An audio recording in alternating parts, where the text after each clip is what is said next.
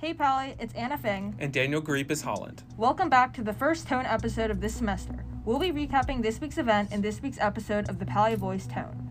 This week, ASB hosted their first PrimeTime event where students had the opportunity to partake in a bubble waffle making activity. PrimeTime will allow students to organize activities that they are passionate about and share their interests with others. In order to host a PrimeTime, students must get prior approval by filling out the form on Schoology. The Pally Voice reported on the 20th annual Magical Feast, which took place over the weekend. The feast included performances from all over the Pally choirs, where students dressed up in formal Renaissance attire and performed a variety of songs. The football team lost 20-30 to the Santa Teresa Saints in the NorCal Regional State Football Bowl during Friday's game. The loss was a blow to the team's 7-game win streak prior. Verde reported that the quad will remain under construction until December 2023, when the tower building renovation is set to conclude. The World Cup continued today with Argentina beating Croatia 3-0 to move on to Sunday's final. Young forward Julian Alvarez impressed with 2 goals. The other semifinal will take place tomorrow with defending champions France taking on underdogs Morocco, who have beat Spain and Portugal.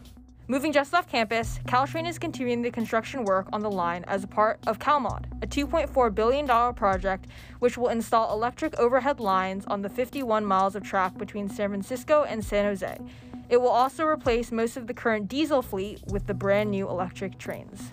In order to expedite the project, Caltrain has reduced weekday service to 68 trains and eliminated all Baby Bullet Expresses.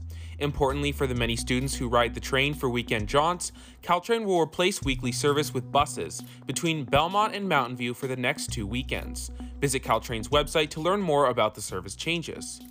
Electrification is also an important step to preparing the route for the eventual 220-mile-an-hour high-speed trains that will run along the corridor as part of the planned California High-Speed Rail project.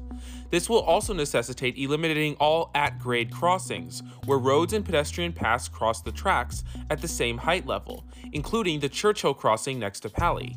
The Pally Voice reported that Pally Cycling Club is working with the city to collect student feedback regarding what direction the city should take with changing the grade crossing. This has been the Voice Tone. Thank you for listening.